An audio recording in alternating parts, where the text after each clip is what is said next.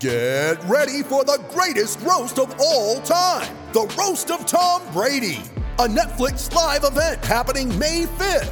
Hosted by Kevin Hart, the 7-time world champion gets his cleats held to the fire by famous friends and frenemies on an unforgettable night where everything is fair game.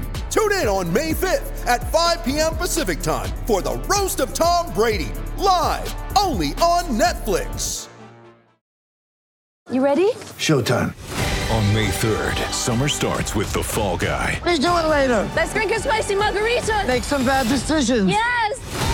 Audiences are falling in love with the most entertaining film of the year. Fall Guy. Fall Guy? Fall Guy. That's what the poster said. See Ryan Gosling and Emily Blunt in the movie critics say exists to make you happy. Trying to make it out? Nope. Because I don't either. It's not what I'm into right now. What are you into? Talking. Yeah. The Fall Guy. Only in theaters May 3rd. Rated PG-13.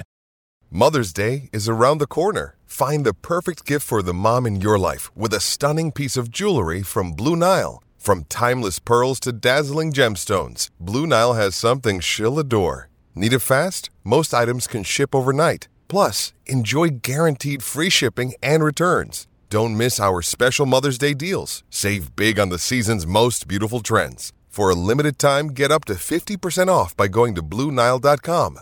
That's BlueNile.com. Right, well, welcome back to part two. It's still with me, Russell, with Andy B, with Peter M, with Robin W, and with Kevin D. How are you all doing? I'm fine. All right. All refilled and so on and so forth? I went to get another glass of wine and my wife said, "It's still going on?" I said, "Yeah." She said, "What, the Brighton one?" I said, "Yeah." She said, "Oh, I didn't think it would last quite that long." I said, "Yeah." So it's all very civilised, actually, darling. They're very nice chaps. You see, the problem is, Kevin, you've done exactly what every other Palace fan I've met outside of Football Day has done and reinforced the impression I've got that they're the nicest people. It's really irritating. Yeah, we want really to hate you, irritating. but we can't do. I know, it's very difficult to seriously, a number of times I've met Palace fans and they've all been lovely people, even on tubes after games. I've shared a tin with someone. Every club's got its fair share of Robins. You know what I mean? We're a South London club, and of course, it's just that I think what it is on podcasts like this, it's sort of like tends to attract like in a way. And it's always been my argument, even in the bad old days. It's always been my argument that 90% of football fans are ordinary men and women like we are, who just want to go to the game and enjoy it. And I think that number's gone up to 99%. Unless you're a Burnley fan. Is it? It's not interesting to say that. But no, you're absolutely right. And there are still people who want to change the narrative, especially looking for. And again, one of the things I very rarely get angry, but it went almost unnoticed when Michael, when we came out of the first lockdown, and they were talking about the idea of fans coming back into games. When Michael Gove said in Parliament that they weren't going to allow it. It wasn't the fact that there would be any problems in the ground, but he literally didn't trust football fans not to get drunk and hug each other or have sex in pubs or on tubes. But there's still that element of people who don't outside the game who still have that old Thatcherite image of us, who still think that all the problems of the 80s and the 90s were caused by fans, rather than caused by the things that were upset. And the way some of us are treated, I'm an old-fashioned Guardian reading lefty liberal like this. There's only so far you can push people before they will kick back against it. There's only so you can only treat people so badly. So again, we haven't got time to get into that. But it's I was going to say that the quick counterbalance to that is, of course, football fans didn't really get that much credit when they were not buying pay-per-view matches and were putting money into food banks instead. Again, you're absolutely right. And every club, we are on the price of football. Because Sunderland fans got in touch with us to tell us what they were doing, and off the back of that, we said to every club, "Will let us know what you're doing." Every single club, not just in the Football League, but in the National Leagues as well, they're all doing it, and the clubs are all doing it.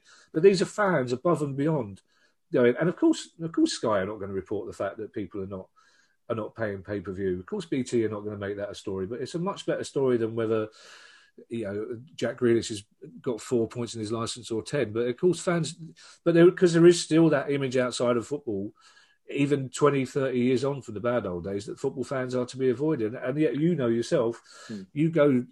I go to the Paulson's Arms before a game. There's lawyers, there's plumbers, there's cab drivers, there's brickies, there's all sorts of people. But yeah, it does a lot more for societal cohesion because you actually meet people that you wouldn't meet. Absolutely, you know what I mean? Yeah. Like in exactly. any, yeah. And anyway, not only that, but we've got more empathy because we I say I love theatre and I love opera. There ain't no opera fans travelling to Burnley or to Accrington, so they don't know what's going on in the world. We know all my geography when I was a kid. I learnt all my geography from football. I learnt all my social history. I knew they made saddles in Walsall because they were called the Saddlers. I have a lot more geographical knowledge than anyone almost I know of my generation because you've covered the country places. Yeah. But also, I remember going to Burnley 5 years ago. It's the first time I've been there in a few years.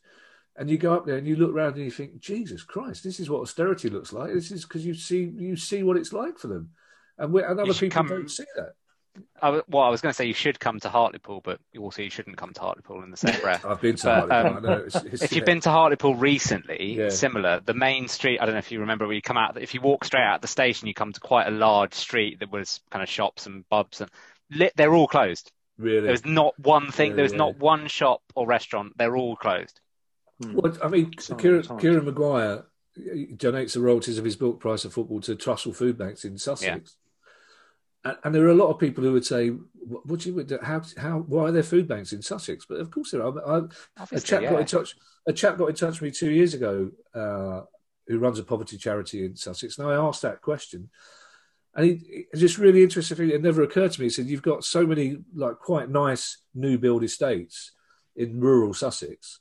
But what councils do in the towns is because they have some affordable housing, so they bung people in from Brighton council estates into these lovely little rural estates where there's no local shop, they haven't got cars, there's no bus service, so they can't eat what they're supposed to do. What they're supposed to do, and it's like if Sussex, it's just shocking. All these things that Marcus Rashford, for example, who should be the sports personality of the year, they shouldn't even have it. It should be Marcus Rashford, as simple as that.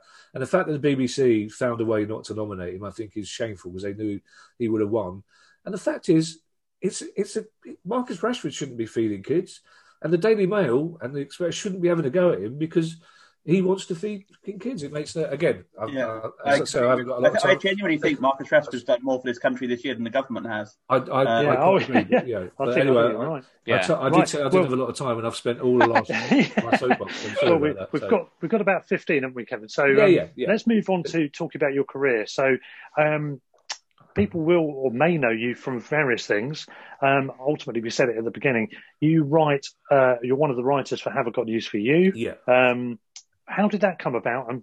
You were a stand-up comedian originally, weren't you? I think, is that right? I still am, actually. It's strange. You use the word career, and people accuse me of being modest. I never use it. There's a series of happy accidents. I never really had a career. I was supposed to do archaeology at Reading University, but got kicked out after one term. Ended up as a builder. And then I ended up with a really quite decent career in the health service. I used to work for the ambulance service, and I was got to quite a decent management level, loved it. But then found myself, some friends of mine booked me an open spot, and I did it because I had no ambitions of being a comedian, but they booked it for me because we would watch comedy, and I'd say, "Oh, these people, we paid £3 to see this nonsense," and it just went from there. And then basically, I'm very proud of being a stand-up. I still am. And it's odd that's. I have to make sure. I went back to Edinburgh 3 years ago because I was having a conversation with John Richardson, and John Richardson said, "What does it say on your passport?" And I said, "Stand-up comedian." He said, "Well, you don't do gigs." So I had to make myself go to Edinburgh so a whole new generation of comics that I wrote with could see me do stand-up, and it's still what I love the most. But Have I Got News for You came about because I was asked to write on They Think It's All Over by Harry Thompson, God rest his soul. And I knew Nick Hancock was one of my best mates, and I knew most of the people on it. And Harry asked me to write on it, and I went, "No, I should be on it." "What do you mean, right? I'm going to be right. I should be on it." And he went, "Well, no, we think you'd be great. Nick needs people writing for him." And I went, "No, I'm a stand-up comedian. I'm not writing for TV. I've got too much integrity." And this went on for about 6 months with Harry literally once a week would phone up and say, "Please come and be one of the writers." I say, "No, get the professionals, write their own jokes." And then he told me how much you could earn in a day writing on a TV comedy show, and I just said, "Why didn't you tell me this 6 months ago? Because you're paying way above my integrity rate. My integrity went out of the window, half that money basically." So I ended up writing on that, which was the only jokes I'm ashamed of ever having written were on that show. It was a harsh show. I mean, we wrote some jokes that were funny at the time, but with hindsight, we didn't choose that. Was it that show that really took the piss out of Luke Chadwick? It was, yeah. Not just Luke Chadwick, but people like Richard Keys deserved it, but people like Fatima Whitbread didn't. And it was at the time as well when you had Frank and Dave taking the piss out of just, do you know what's his name? Oh, Jason Lee, wasn't it? The Forest player.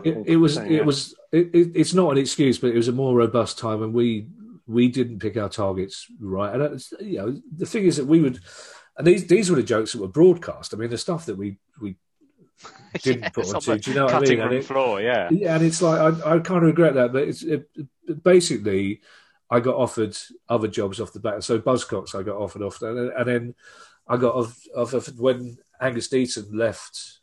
Bless him, was required to leave. Have I got news for you? And oddly enough, the BBC would have been happy for him to continue. It was the production company, Hat-Trick, both of whom the owners were born-again Christians at the time. They thought it was wrong for him to carry on. And also they were right, because they thought that Angus couldn't occupy any moral high ground with politicians, etc. So they had a bit of a shake-up when Angus left and decided to get new writers in, and they asked me to be one of them. So I've written on it just about every week since Angus went, which frighteningly I think is about 20 years now. And outside stand-up comedy, it's probably my favourite job to do. It's a frustrating, difficult one. That makes me feel really old that that's about 20 years ago. It's the 30th anniversary of the whole series this year. Wow. I know it's really. Yeah, it's I remember watching that with him on Grey Up, that sort of thing, and that makes me feel so old. It's strange. The fact it's lasted so long is a testament to how good it is, though. Well, it is how good it stayed. It's also a testament to how cheap it is to make. To be perfectly honest, and it's a testament to the fact that it gets the same 4 million people watch it every week, so it gets a solid view, and also because it's got a lot of influence isn't the right word, but it's written about in the right newspapers, if you know what I mean. And also Ian's, it's not so bad for Ian looking at old photographs, because Ian's always looked 60. It's more frightening for Paul to look at the old photographs, but it's a strange. I've always had this odd thing with. I stopped writing for other comedians, particularly. I would help them write for. I stopped doing that because I didn't think that was the right. I just didn't enjoy it, and it's kind of odd. If a stand-up comedian's hosting Have I Got News For You, I still find it odd writing. And it's very labour-intensive. For every joke that gets broadcast, there's probably about 50 or 60 written. It's a frustrating show to write on, but it's a brilliant show to write on. And I'm very proud of some of the stuff I've done on that show. And unfortunately, the way things are going, TV shows are getting more and more judged on their social media impact now than they used to be. And there will come a time when somebody decides that Ian and Paul, they're probably a bit old, aren't they, for this? Do we need this? Do we need this now?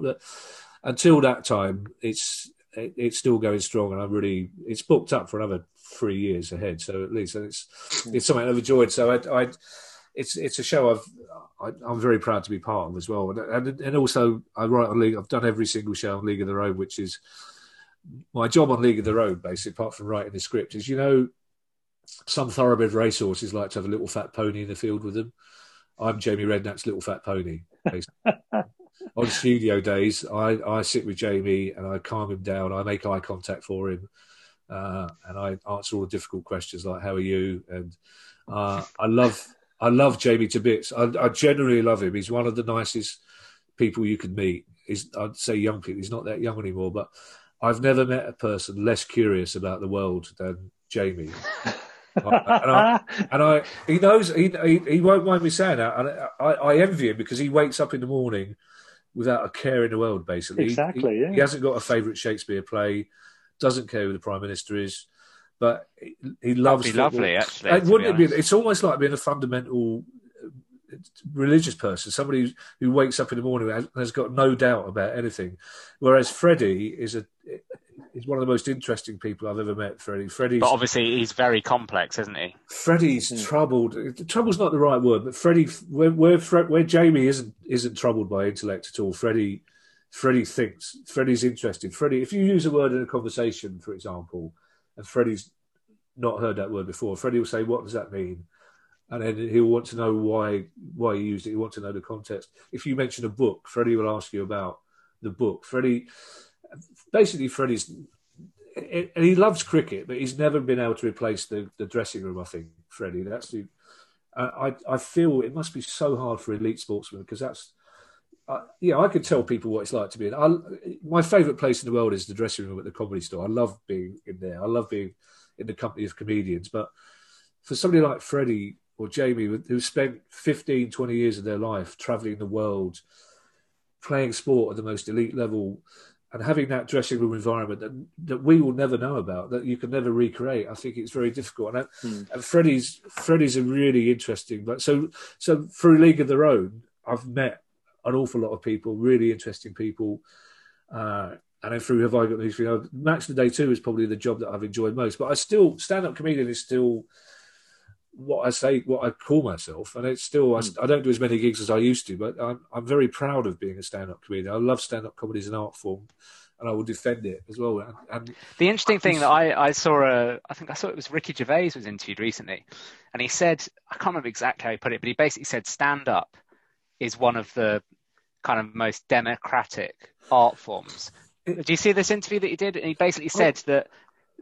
Obviously, I'm not a stand-up, so I've never obviously done the process. But the way he described it was that when you'll get to a certain point in a stand-up run, I guess, if you're doing quite a tour, he'll get to a point where he knows that this show is going to work, because basically the audience decides in the early shows whether something stays or goes, because they decide whether it's funny or not. So actually, it's a rather than you. Like if you do a sitcom or a movie, you do it and it's out there and people either like it or they don't like it. Whereas a stand-up, it evolves into something which the audience have a say in, I guess. That's a really good point. And also, the moment you know you've arrived as a stand-up is when, I like to think of myself as a nice, modest, humble person. And people say, "Oh, Kev's a nice bloke." I'm not. I'm an ego-driven, arrogant monster, because I'm a stand-up comedian. We all are. And because we're all shit for the first 2 years, but we still stand up in front of the strangers and try to make them laugh. And the moment you know you've arrived as a stand-up is when you don't get that laugh. And for the first time, you get a laugh out of not getting a laugh. You can acknowledge that. But you're right, because each gig you do, after 5 nights of a joke that you love not getting a laugh, you think, no, they've won, the audience know more than I do, so you drop it or you make it better. But it's democratic in that it's one of the few art forms that anybody can, if there's an open mic night, you don't have to be able to play a guitar, you don't have to have anything. Anybody who thinks they can have a go can have a go. But I think even more than that, I think the most democratic art form, I think podcasts are the best thing that's happened to broadcasting for years. I think podcasts are the most democratic thing, because if you can afford the equipment, and some people can't, if you can afford a microphone and a headset and something to record it on, anybody can do a podcast. But it's brilliant. Any old idiots can do it. But it's true. But it's great, and there can't be any subject under the sun that somebody's not doing a podcast about. Yeah. And what's happening is that people are so loyal about the podcasts they listen to now, in a way that it used to be a joke in our industry that the most loyal people in the world are Radio 4 listeners, that Radio 4 listeners wouldn't listen to anything else. And now what happens is somebody will say, I'll say I did a Brighton podcast, and somebody went, "Oh no, you should listen to the other one." No, I listen to the other one. I won't listen to it. Like I do the 5 Year Plan Palace podcast. There are people who go, "Never heard it, mate. I listen to Homesdale Online. I won't listen to yours." And it's the same with other pods that people say, "Oh, you like pods? You've got to do this. You've got to hear this one." And people will pick or choose 2 or 3 pods. Because it was unfashionable, wasn't it, to listen to Radio 4? It's a bit old hat. But now that's essentially what everyone's doing, just because they've got their own headphones. Yeah, but also podcasts, you can get... I did one for an American guy, and it was like, he was saying, like, there's only 4,000 people listening to this. It's like, 4,000 people? That's 2 Wembley arenas. Do you know what I mean? It's like some bloke... Yeah. and basically he's a massive. He's in his 60s. He's a huge fan of English comedy, and he started a podcast talking to Americans about English football and English comedy. And it's I could have been on there for 6 hours talking about English football and English comedy, but you're talking to 4,000 people, which is brilliant. Some podcasts you're talking to 20,000, 100,000. It's great, but even if you're only talking to 100 people, that's 100 people listening to your podcast. I think podcasts are great. Yeah, well, that segues in nicely with what I was going to talk about next, which was the podcast. I mean, first of all, you've been doing a 5-year plan for quite a few years, I think, haven't you? With Jim Daly's the main guy there, isn't he? The main presenter. Yeah, Jim. Is he a comedian as well? I think he is. Yes, I will tell him that you asked that question. But he is. Yeah, but he's involved in the Renf games as well. So. Yes, he is. That's right. Yeah. What's going on with Palace? Because you've got Jim Daly, you've got Kevin Day. You've got Mark Steele, you've got Joe Brand, you've got Ezzy Izzard. There's a connection going on here, isn't there? Lots of comedians are Palace fans. What do we need to say about that? There are more Arsenal fans, I think, than Palace fans, but there are a lot of Palace. I've often wondered that, in the same way that I've often wondered whether comedy attracts mentally unstable people or whether doing comedy makes you mentally unstable. I don't know why. I suppose if you think about it, you've named 6 people, which is probably not a lot out of a sample, but they're quite vociferous Palace fans as well. But what I find interesting about Palace, it's not. I would say 70% of comedians I meet say to me, "Oh yeah, Palace was the first game I went to," or "Palace are my second team." It seems that for a certain generation, Palace was a safe option to take young people to who became comedians somehow. So we're one of those clubs. I suspect Brighton are the same in London. We don't get patronised the way that Orient do, for example. I mean, Orient are the most patronised club in London. I think the way Walsall probably are in the West Midlands. You know what I mean? Everyone's got a cousin who supports Orient, or everyone's been to Orient. Everyone says, "Oh, what a lovely place to go!" And bless them. It basically exactly it, and it really infuriates them. You say that we had a little bit of a rivalry with Orient for quite a few years when we were both at the bottom. Very much based on the basis of playing you as well. We played them a lot in very short space of time. Okay. Slightly controversial games, and then we kind of 4-4 draw with someone punching one of the players from the crowd. That was really controversial by Gate as well, and it just built up from there. Very similar. Obviously, we don't really now. We've kind of not played them for quite a while, so it wasn't anywhere near as bad as Palace in the first place. But it was, for a few years, it was quite interesting rivalry, wasn't it? I didn't know that. I still mention that to Kira, but I think we were sort of... Is it a neurosis with the comedy, do you think? Is there a natural fit for a football fan and a comedian? Does it go together? I think I don't know many football fans. That's an interesting question, actually. I've got a mate who's an anthropologist. I might ask him that, but because I don't know many comics who aren't, who aren't football fans. That's a really interesting point, actually. I don't know many football fans who have a sense of humour equally as well. Well, do you know what, Pete? That's again, or who don't think they're funny. You're right. It's an interesting one because I used to get a sense of humour to watch Brighton, definitely. Yeah, well, it's funny because my mates always used to say I was much funnier at games before I became a comedian. Because I was always the one. At games I used to try and make people laugh when it all went quiet. And then once you do it for a living, it's like boxers. Most boxers you meet are the calmest, gentlest people you could ever meet because they get all their adrenaline and their anger out. Chefs don't like cooking at home. Absolutely, yeah. It's a strange one. That's a very good question, actually. It is interesting that I don't know many comics who don't like football. No. Yeah. Well, I'm conscious of time. You've got to go in a moment. So just very quickly, and we've got the ghost of Robin who's had to leave us, but his freeze frame has remained, which is slightly disturbing. But anyway, just quickly on the price of football. I mean, that's really superseded FYP in terms of obviously listenership for you and Kieran, the Albion fans. So it's the classic combo, Palace and Brighton fans together. Quick word on how that came about and how well it's done. It's been brilliant, isn't it? Out of loyalty to FYP, I will say that I enjoy doing it very much for the same reasons that you enjoy doing Brighton Rocks. It's because it becomes a sitcom over the years. Everyone adopts their own roles. And also because it's that brilliant thing that you don't have to explain to anybody. It's like if I was on Talk Sport, for example, or 5 Live, and I mentioned Dave Swindlehurst, I would have to say, okay, sorry, Dave Swindlehurst was, on the Palace pod, you don't have to do any of that. Everyone knows the references, and there's something liberating about that. It's something really joyful about that, and there's something really joyful about knowing that even when you've played really well, half the questions you get are going to be moaning about Hodgson anyway. It's like, still want him to go, but just not now. But Price of Football came out completely out of the blue, and I turned it down initially. The producer guy got in touch with me. He's a business producer, business news producer on 5 Live, and my details were on there, obviously on 5 Live's computer. And he emailed me to say, could you give me a call? I've had this idea for a podcast. So I phoned him up and he said, I've had this idea for a podcast about football finance. So I couldn't keep the disappointment out of my voice. So I went, well, that sounds fascinating. I hope it all goes well for you. Please let me know.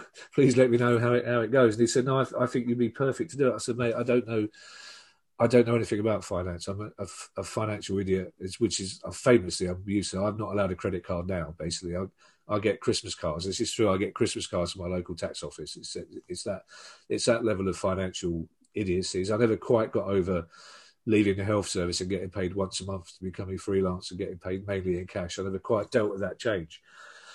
But he said, no, that's precisely why I'd like you to do it, because I think we need somebody who doesn't understand finance to act as a sort of introduction for the other people listening to it who won't. And I wanted to put you together with this guy called Kieran Maguire, who's an expert in football finance. So I met Kieran and we got on really well because he's from the Elephant and Castle, not far from me. We're same age, same musical taste, same left-leaning Remainer, Moni political views, same romantic view of football, both probably considered old-fashioned in a way that, for me, football is one of the last bastions of working class history, basically. That football, all our football clubs came out of communities or out of workplaces or out of youth clubs or they came out of and they mean a lot to both of us as like Kieran's always had this notion that football grounds should be Grade 2 listed buildings. They simply shouldn't be available to be knocked down. So we got on really well.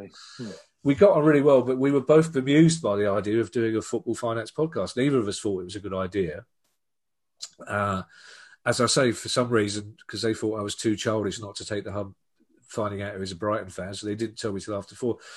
What happened was, and it's a terrible thing to say, is that we did our first one the week that the Bury story started to get very grim. And basically, Kieran, with his usual forensic analysis, was able to explain to people just why Bury was going under and just why the EFL were wrong to stand aside and let it happen. And I was able to respond with genuine righteous anger, and it struck a chord with football fans, basically. And it just turned out that Kieran and I thought that maybe we'd have 4 weeks in it at most. I didn't think there'd be enough stories. I generally didn't think there'd be enough to talk about.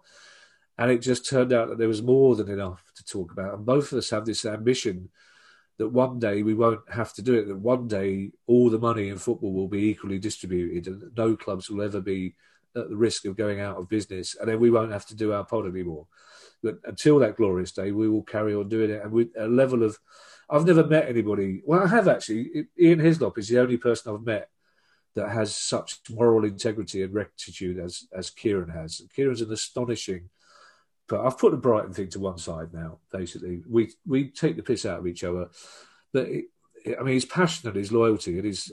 my God, he's travelled some miles supporting Brighton and Hove Albion. But his moral outrage, his campaign to make sure that every football club opens their books to every football fan is fantastic. And there's a kind of campaigning. But also what's happened with the pod is that we have sort of turned into a 2-person sitcom, essentially, is that I'm still furious. I'm a stand-up comedian. I've been in showbiz for 30 years. I've woken up in skips in Edinburgh with people that are now household names, and yet he's getting all the attention. This teetotal, never taken drugs in his life, never had a drink.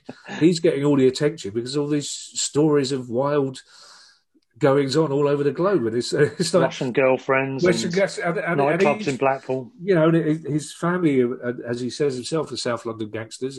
He fully admits that. But there's an element as well because we're both, I think, educated out of our class, if you like. We were both, I'm against. It's a hypocritical thing to say that technically I'm against the grammar school system, but I was a product of the grammar school system. It's because of the grammar school system and free grants that I was able to go to university. I wasted my opportunity at university, but it was because. So we're both of the same generation, and we both got all our education for nothing. And Kieran's very passionate about the fact.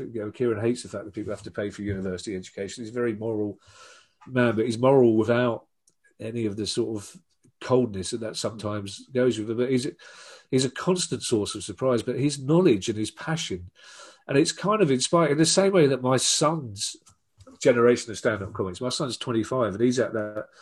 This lockdown is killing him because he just wants to be on stage. And the same, when I was 25, I just wanted to be in front of a microphone all the time, and that's all he wants to do. And Kieran just wants to tell people all the time about the things that are going wrong in football, and people respond to it. And I think they just understand that we both have a certain level of integrity, and it just kind of works. The fact that I'm an idiot who doesn't do any research, and I'm as surprised. I call it professional laziness because I don't like to research the stories. I want to be as surprised as he is, as the listeners are. So when I say to him, what about this story? And he tells me the facts, I want to be as generally surprised as people listening to it are. But both of us are amazed that it's done so well, and it's going from strength to strength. And I love doing it. I love, and in a strange sort of way, the fact that we've had to do it remotely has made it kind of more intimate in a way. I think we kind of find ourselves telling each other things that we might not do face to face when we used to do it in a studio. But I think if people haven't listened to it, where have you been? Really, it's one of the best podcasts out there. You've really got to check it out. And I really mean that. And I'm a big film fan as well. And there's 3 podcasts for me which have a very similar likeness in terms of the effect they have. One is the Kermode and Mayo film podcast, and that is like an old married couple bickering away for 2 hours. It's brilliant. You've got the World Football Phone-In with Dr. Adebayo and Tim Vickery, which is brilliant. And for me, you guys have moved into that pantheon with what you do with the football finance. Honestly, I really mean that. I think you are the new married couple who have been married for years. That's the best compliment I can pay on that one. Well, I will take that compliment. To be compared to Simon Mayo, as far as I'm concerned, as a broadcaster, is probably as big a compliment as I can get. I know Simon. I've done a lot of stuff for Simon in the past. And I've learned a lot from him. He's a Worthing boy from my same place. Well, that's another reason to like him, obviously, because he's not thinking about it. But that's very kind of you to say so. Thank you very much. I really appreciate that, and I do love doing it. And I think in a way, it's really helped the fact that he supports Brighton and I support Palace. Yeah, it's added flavour, isn't it? Well, it's also added flavour, but it also it adds to the fact that people go, yeah, actually they're proper fans, because we know we tease each other, but there's never any. We decided to take it after the 1-1 this season.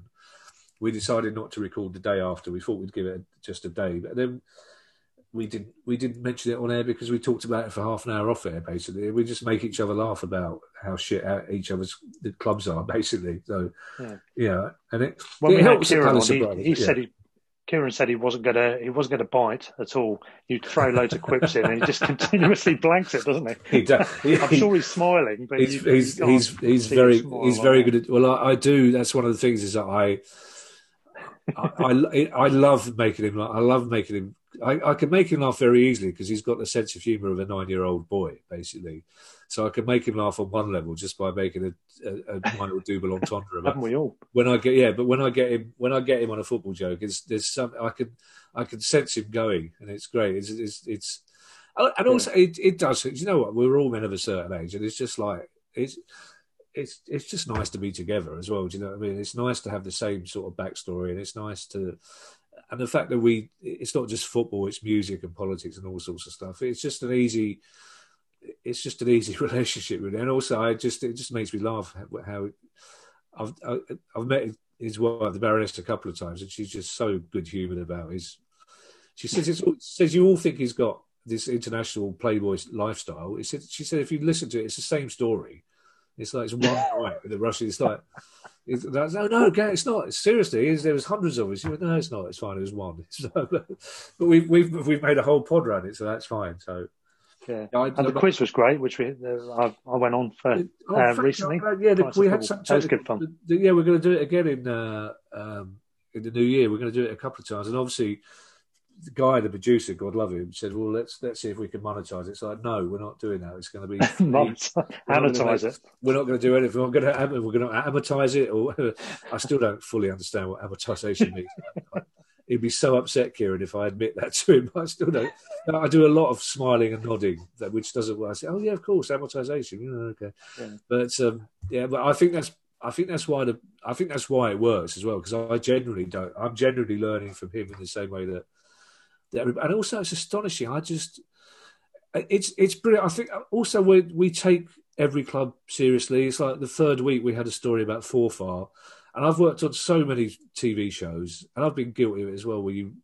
It's so easy to write jokes about Scottish football. It really is, and I've done a lot of them. But we made a conscious effort that every club, every story was going to be treated with the same respect, because, as it should be, because, Macclesfield going out of business was shameful. Bury going out of business was shameful, because to the 10,000 Bury fans and the 10,000 Macclesfield fans, those clubs mean as much as Man City does to 1 million Man City fans, or Liverpool does to 2 million Liverpool fans. And that's something else that people outside football don't understand. So we if there's a question about Falkirk or Bohemians or a club in Europe, we will deal with it as seriously as we do Barcelona, because every single football club deserves the same level of respect as every other single football club, basically. Absolutely. Yeah, completely agree with that. And I suppose that's where it helps that you've both been through the leagues with your teams and that sort of thing, and kind of you're not like Man U and Arsenal fans, whatever. You're kind of actual proper football fans who. Because even if Arsenal fans go all the time, they're still only going to the same teams every year. And that sort of thing. Well, do you know what, Pete? I think that really helped when I started doing Match of the Day too, because Palace were in the Championship then. And I think if I'd been an Arsenal fan or a Man U fan, I think fans would have been a bit more wary about talking to me than they were. But because they knew I was a Palace fan, and again, I supported a shit team, basically, and they knew that I'd been going to games when we were shit, that does give you a certain level of kudos with football fans. And I think if somebody like Alan Davis, for example, who was a mate of mine and I loved, that if he tried to do it, there would have been a bit more suspicion from them, because he supports a team that very rarely loses. So they knew, even if you go all the time to Arsenal, you are still going. Absolutely. So they if I was talking to, like, when Blackpool were in the Premier League, they knew that I wasn't taking the piss out of them, because I supported a team that wasn't in the Premier League, and I supported a team that would have enjoyed being in the Premier League as much as they did. And of course, what you discover is it's often more fun going to Blackpool than it is going to Liverpool. It's more fun. Well, for one, you have a reasonable chance of winning, which, I mean, in the end, is why we all go to football, to see our teams win. I mean, is it? I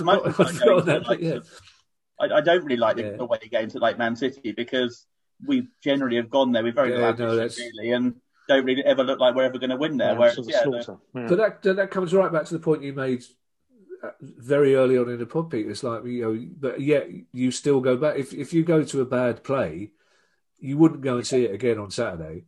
But we do exactly that. You go to Man City, you see your team lose, and you still go to the next game and the next game after that. Because a game like Man City, you're paranoid about the idea that the one year you don't go, you somehow pull off that win, and you kind of you aren't there when you win at Man City. Because if you play Man City away 100 times, the odds are probably you will win that game some point. And then if you aren't there, your mates never let you forget that that's the one you win. Other ones and not that one. Exactly. Yeah. So Kevin, when I was on Twitter a while ago after the Brighton Palace game, and I said on this tweet that basically I would rather be watching the way Brighton played that night and get relegated than watch what I described at the time as the anti-football that Roy was playing, particularly as a number of my Palace friends like Vic Gibson, who runs the Butchers at Addiscombe, and Rob and Chris from the football club. They had a similar view of Palace playing then. Yeah. Someone come back to me and said, "Well, you'll be in the Championship next year," and I went back to them and just said, "To be honest with you, actually, out of the two divisions, that's where I prefer to watch my club." And I wondered, what do you really prefer? Do you prefer your team in the Premiership, or do you actually prefer when they're in the Championship? I think that there's always part of me that says, no, as a genuine fan, I'd rather be in the Championship. But to be perfectly honest, I think there's a generational thing. I would rather we were in the Premier League. Having said that, I would rather we found a less practical way of staying in there football-wise. And I think the reason that I want to stay in the Premier League is probably the same reason that Brighton fans want to stay in the Premier League, is that it's only 10 years since we were 3 minutes from going out of business altogether. And the longer we stay in the Premier League, the less financially we are to go out of business in future, unless we're taken over by idiots who drive us into the ground or whatever. But there is a generational thing here. It's like my son and his mates, they right from the start they go, no, we've got to play better football. We got to be pressing for Europe. And there's my generation. It's like I'm perfectly happy being in the Premier League. Having said that, I would like not to be in a relegation battle every season, and I would like to play better football. But it turns out Roy probably knows more about football than we do. And it's interesting at the moment. We've got the new stand going up, and I know Steve Parish, I think he worries about filling that. If we were playing the sort of football that we have played a lot under Roy. But having said that, there's been a time every season when 5-6 games to go, when we're safe, when Roy takes the handbrake off, and we've played some really good football. Even under Allardyce, we played some really good football. What's been really interesting in the last 3 games is the one thing we've talked about on the Palace pod for ever since Roy. Like Roy had a free card. The first season he came in, we'd gone 7 games without a point, so we were relegated. So whatever happened that season, Roy was a genius. That's fine. His first full season in charge, he kind of had a free hit as well, because we didn't really add to the squad, and he kept us up again. Last season, his second full season in charge, we all thought we'd see a change. We thought we'd see a development, and we didn't. And that's when it started to get really frustrating. Turning up at Selhurst, it's one thing turning up at Selhurst under Tony Pulis, seeing us have the ball for 25% of the game, but yet win 1-0. It's another thing going to Selhurst and seeing similar stats performances, but losing 1-0 and losing to teams that we shouldn't really lose to. It got very frustrating. You didn't look forward to leaving the pub to go to Palace to watch us play football. We were a better team away from home because we were better on the break. But now, just in the last 3 games, we seem finally to have hit on a style of football. We seem to be building towards a style of football, at least, which is based on a strong defence and 2 holding midfielders, but letting the front 4 basically go off on their own and do stuff with occasionally that. And it's frustrating, but we have to keep reminding ourselves that Roy probably is a better football manager than we are, basically. Yeah. And I think it's interesting that the fans that don't like Roy are England fans and Liverpool fans. Right? So he went to Liverpool and he tried to play the same way that he always plays. And Roy, what's been interesting as well with Benteke's resurgence recently is that Roy, I think, has always wanted to play a 4-4-2 essentially, but has become afraid of playing a 4-4-2 because he'd get called a dinosaur. So now he's found a way of, it's almost a 4-4-2 if you like, but a more flexible, fluid one.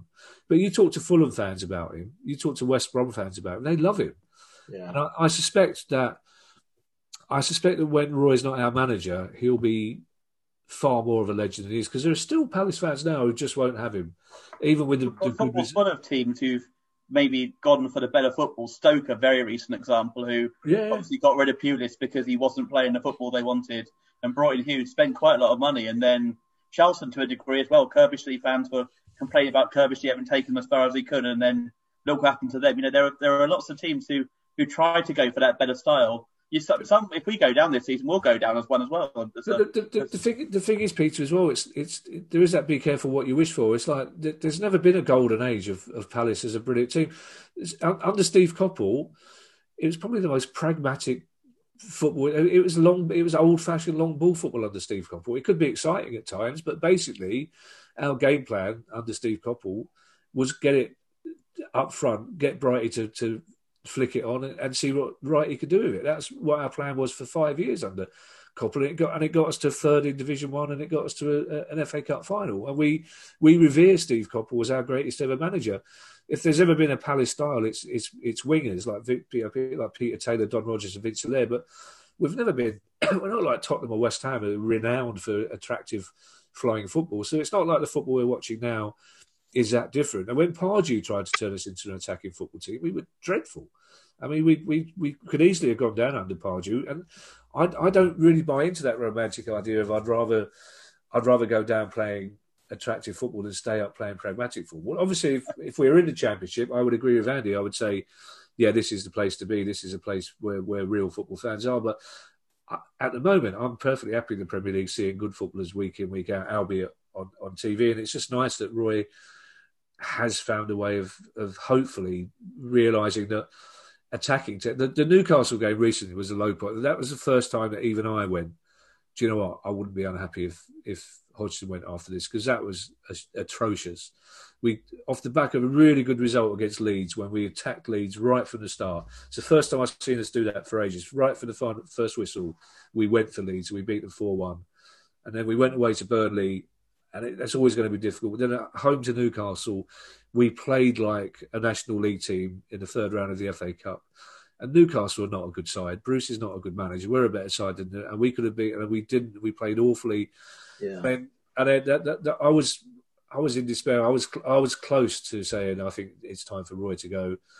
And then suddenly against 10-man West Brom, fine, we played really well. Then we played really well against Tottenham and again against West Ham. Well, I think Kevin, if I was a Palace fan, one of the things that would have frustrated me this season with Roy is just that I think he could have been more ambitious. Yeah, I agree. Think you've got some really good forwards, and you've got some excellent creative players, and certainly my mate Rob has been, from the start of this, why isn't he playing Eze? Why is he not? I think Eze probably does help Zaha in some ways, takes a bit of the pressure off, it gives him a bit more space.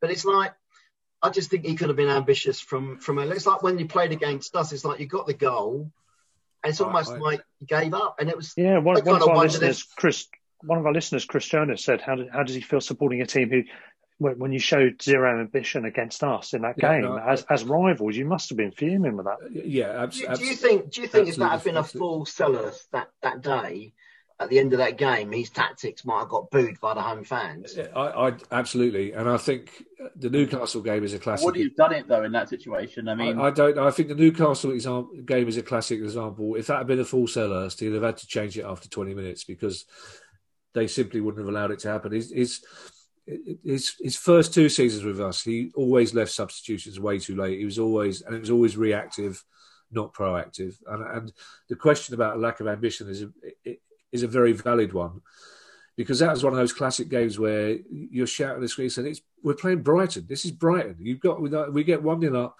luckily, and then you go just attack them. It's the same that Newcastle game, right? A mate of mine always says you can tell what's going to happen with the Palace for Van Aanholt's first touch, because normally from a kickoff it will get passed out to Van Aanholt, and if he knocks it forward and runs, then it looks like we're up for it.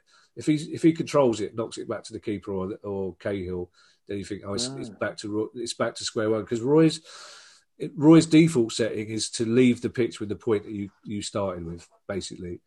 And there are times when we've been 1 or 2-0 up when Roy has taken the handbrake off, as I said before, but he won't set out to win games. And we've got players. All we want to see at Selhurst Park, right, with the season ticket we paid quite a lot of money for, is us attacking teams at home. But having said that about Roy, and I'm still one of those people who trusted him, we're bemused by Potter, because Potter is one of those, the media love him, and partly it's because half of the BBC and Sky live in Sussex. They all like Brighton anyway. But in the same way that the press refuse to acknowledge that Sheffield United are a basket. They've got 1 point from 12 games, and yet they keep saying Chris Wilder will turn it round. This is a good... Sheffield United could really overachieved last year. It's one of the games I was so cross at last year. They beat us 1-0. They were so mediocre. We sat back and treated them like Liverpool. That really infuriated me. The press won't acknowledge that Chris Wilder will have to go. They're not going to get another point the way they're playing. It's as simple as that. They're going to go down. I can't see any way around it. But the same way we get slightly amused because like Graham Potter is held up as this wonderful imaginative, creative coach. But then we look at the league table, we go, well, hang on a second, this is not adding up, is it? You know, and that's because we have games like against you guys where you offered zero ambition. We at least shot and attacked and had most possession, and we didn't win. Yeah. And that's why we're down the bottom, because we can't finish. But that's it. But you're not playing us every week. You're still and we can't defend very well either when it comes down to it. Having said that, if there was one player in the Premier League, forget Man City, Man United. If there was one player in the Premier League I'd have at Selhurst Park, it's Lamptey. I'd love to see Lamptey. Yeah, he's a good player, isn't he? Yeah. I genuinely think, though, between the two boxes, I think we're one of the most interesting teams to watch in the Premier League. We just don't have that final ball, that final touch. But then that's what football's there for. Yeah, I agree. But see, the other problem with Roy, and I think it's a problem shared by older, it's like Allardyce and Pulis would admit that they would never play kids. They would never. They simply said there's too much at stake in the Premier League financially to play youngsters. Putin was like that as well. Yeah, so what's really interesting is that we got Wan-Bissaka, who probably we got too much money for him, to be perfectly honest. I'm not entirely sure he was worth that much money. He was a brilliant player, but he got in the team by mistake. Roy Hodgson admitted that he'd never heard of him. We had 8 players out. He went down to watch another player in the academy and said, he looks all right. Put him on the bench. Somebody got injured. He came, played really well. But Roy said he would never have played him. What's really interesting is that we got Ferguson from West Brom, who we bought injured. And then Van Aanholt got injured. So we got Tyrick Mitchell, who was 19, started the first 7 or 8 games. But we all said that as soon as Van Aanholt was fit, no matter how well Mitchell played, we all knew that he'd put Van Aanholt back in. And then he got Klein. So even if Ferguson was fit, he's no way that he would play 2 19-year-old fullbacks, even though both of them are really good, exciting players. His default situation will be Van Aanholt and Klein. It's the same in central midfield. We were amazed when he bought Eze, because every season, basically Roy's tick list is central midfield defensive player. Simple as that. And there would have been, when we bought Eze, there would have been agents up and down the country going, hang on a second, this is not right. We've got 2 defensive midfield players on my books. We thought he'd go to Palace. So Eze was really not a Roy signing. And basically, it's been a standing joke that his big decision, it's either Milivojevic and one of them, either McCarthy or MacArthur. And now we've got Riedewald, who's been with us since De Boer came in, who played for Ajax in the Champions League semi-final, was a really, really good player. Only just got into the team under Roy, but as soon as MacArthur was fit again, he was out. So Roy's default setting isn't creative players, but Eze is a really interesting one, because from the start of the season on the FYP pod, we were all saying he's got to put Eze in. Why would you buy him and not play him? Except one lad on our pod went, no, hang on a second. He's letting him get a feel for the game. It's a massive difference between the Championship and the Premier League. Let's not throw him in too quickly. And it turns out that Roy was right, because he waited 6 or 7 games before he made his first full start. Looked all right, didn't look outstanding, but in the last 3 games has looked like a really quality Premier League player. And I wonder whether Roy's change of heart has been because. And we still, the trouble with the structure at Palace, I don't like Dougie Freedman. Everyone knows I don't like Dougie Freedman for personal and very many reasons. Partly because agree on that one, then. Yeah, partly because agree on that one. Yeah, call him Doogie to annoy him. I do call him Doogie to annoy him. But basically, he walked out on us he was our manager, and he walked out on us on the morning of the Palace Millwall game to join Bolton, and he said that Bolton were a bigger, better club than Palace with better fans, and I will never forgive him for that. That's why it's my favourite song, the 2 Dougie Freedman songs. Is he was a legend up front, and now he's you could guess, but we don't know. It's really difficult to find out, and I know people at the club. I can't get a handle on who runs the club in terms of recruitment and in terms of scouting and in terms of the youngsters. I don't know. So I don't know whether Roy brought Eze in, or whether Dougie Freedman brought Eze in, or Steve Parish brought Eze in. So I don't know whether Roy brought Eze in to freshen things up, or whether it's coincidence. But the fact that Eze started in the last 3 games has really given us a lift. And I don't know if Roy's looked at him and gone, yeah, fine, he's the last piece in the jigsaw. We're fine at the back. We're solid in midfield. Now we'll let the front 4. But Benteke's made a massive difference as well. And I don't think any fans would have been as loyal to a player as we've been to Benteke. But even if he hadn't scored the goals, which is brilliant, he scored the goals, even though the first one against West Brom, he had his eyes closed and it hit him. he's made such a difference because he's given us an actual focal point. He's given us somebody to play to, and it's a real shame that he won't be playing against Liverpool. But just the last couple of games, the comments about us being negative and the comments about us being defensive are absolutely right. But the last couple of games, there's just a glimmer of hope that's changing, because none of us buy it. When he came in and he kept us up, he could have done whatever he wanted, and we would have accepted any tactics to stay up. Of course we would. But none of us, all of us want to go to Selhurst Park or switch the telly on to see us play good football. The other night, after the Tottenham game, when Mark Chapman said watching Palace was fun, and it's like, that went round our, so it's like, what? No one said that we've not said that for years. And that's all you want is that idea that we might have a go at other teams. And it's slightly, I would defend my team to, of course I will. I'll defend my club to my last breath. But it's only to other Palace fans that you could say on Palace pods, that's a bit embarrassing, wasn't it? That's just not.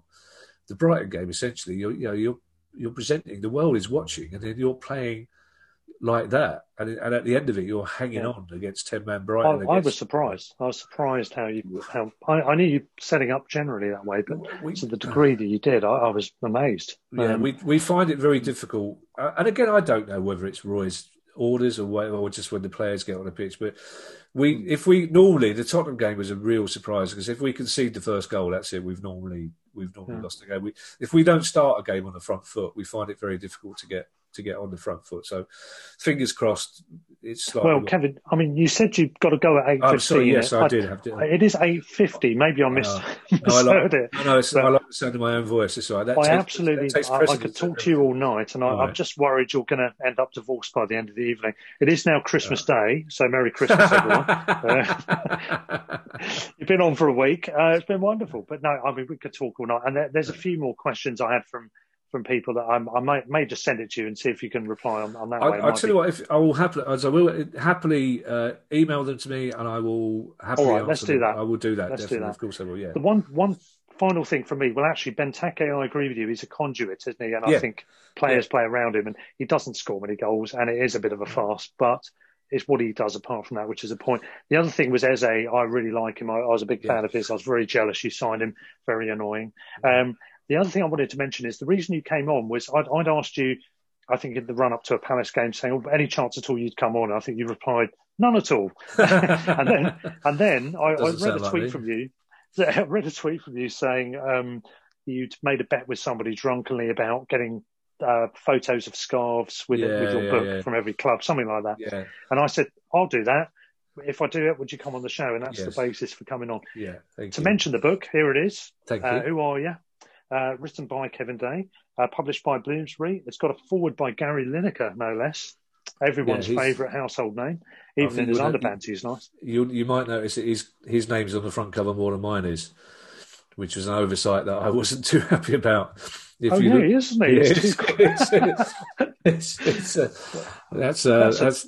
he? Bloomsbury's confidence in my name selling the book was obviously less than mine, basically. It's bloody everywhere, that man. Anyway, but no, I recommend it. It's good fun. I've read it. It's amusing. It's if people don't know what it is, the subtitle on the cover says 92 football clubs and why you shouldn't support them.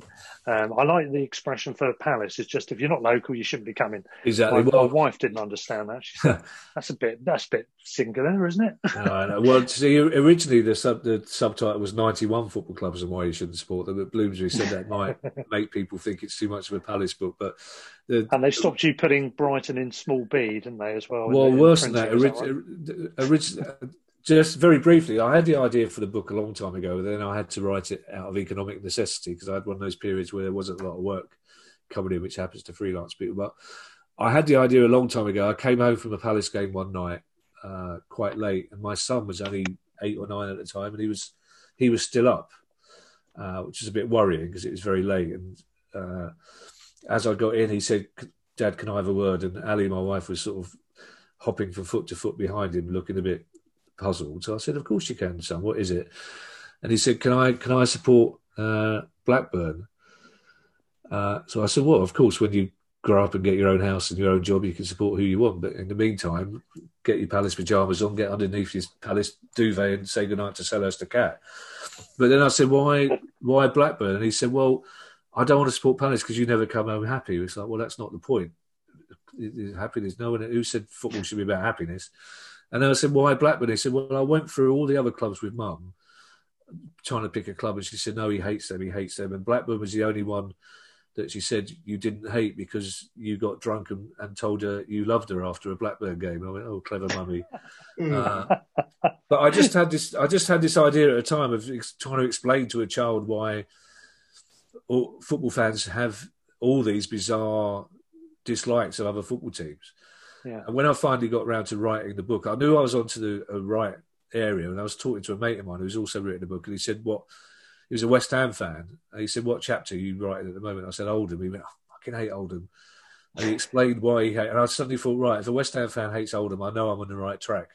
Yeah. But there's going to be people ticking all sorts out. But I just wanted it to be a football book where I wanted every club to be involved. I wanted to write about every club and for every club to get the same amount of words as each other. But I wanted to write a book where I didn't have to explain. I wanted people to go. I wanted Mansfield fans to go, oh, I've got a mate like Roy who never buys a drink at a game. I've got a mate like Chirpy who's always late. I just wanted people to recognise that it is a common experience and just to sort of share the love. And I loved writing it. And the most important thing was that after the first couple of chapters, my editor at Bloomsbury went, I really like what you're doing, but stop writing for non-football fans. You're qualifying everything too much. And that was the thing that became liberating. He said, just assume that everybody who reads this book loves football. Yeah, because frankly, you're probably not going to get many people picking it up who don't. No, of course not, exactly. And he said what you said. He said, just assume that everybody who reads this book will go to their club's chapter first, think you're a twat, and then start reading every other chapter and go, oh, no, he's right. He's absolutely right. So Oldham fans will go, oh, fuck, well, this bloke, I can't stand him. Then they go, oh, yeah, I like what he's written about Man United. So that's what I've been really pleased. It seems to have resonated amongst football fans, and I enjoyed. Right, and again, it's when I said earlier on, right at the start, that I'm very proud that people recognise me as a Palace fan. I'm really proud that people recognise me as a football fan, basically, essentially. So, and now I've just have seen the time, so I really do have to go. So, thank you very much for having me on. Thanks so much for coming on, Kevin. Yeah, it's been a great pleasure. Thank you very much, Kevin. And we wish you Happy New Year now as well. Yes, Happy New Year. Well, Merry Christmas to you all. And I'll have you back sometime when it's nowhere near another Palace game. I would love to come back, so maybe we could meet in a pub somewhere, maybe in Crawley, in midway through. So, but I'll say this. I won't even say this through gritted teeth. I'll say it as a grown-up. Merry Christmas to all Brighton fans with a small B, and Happy New Year. And to you and all. Wonderful. And the same to Palace, the P word. Lovely. Cheers, Kevin. See you at Smellhurst. Bye-bye. Take care. Cheers. Bye-bye.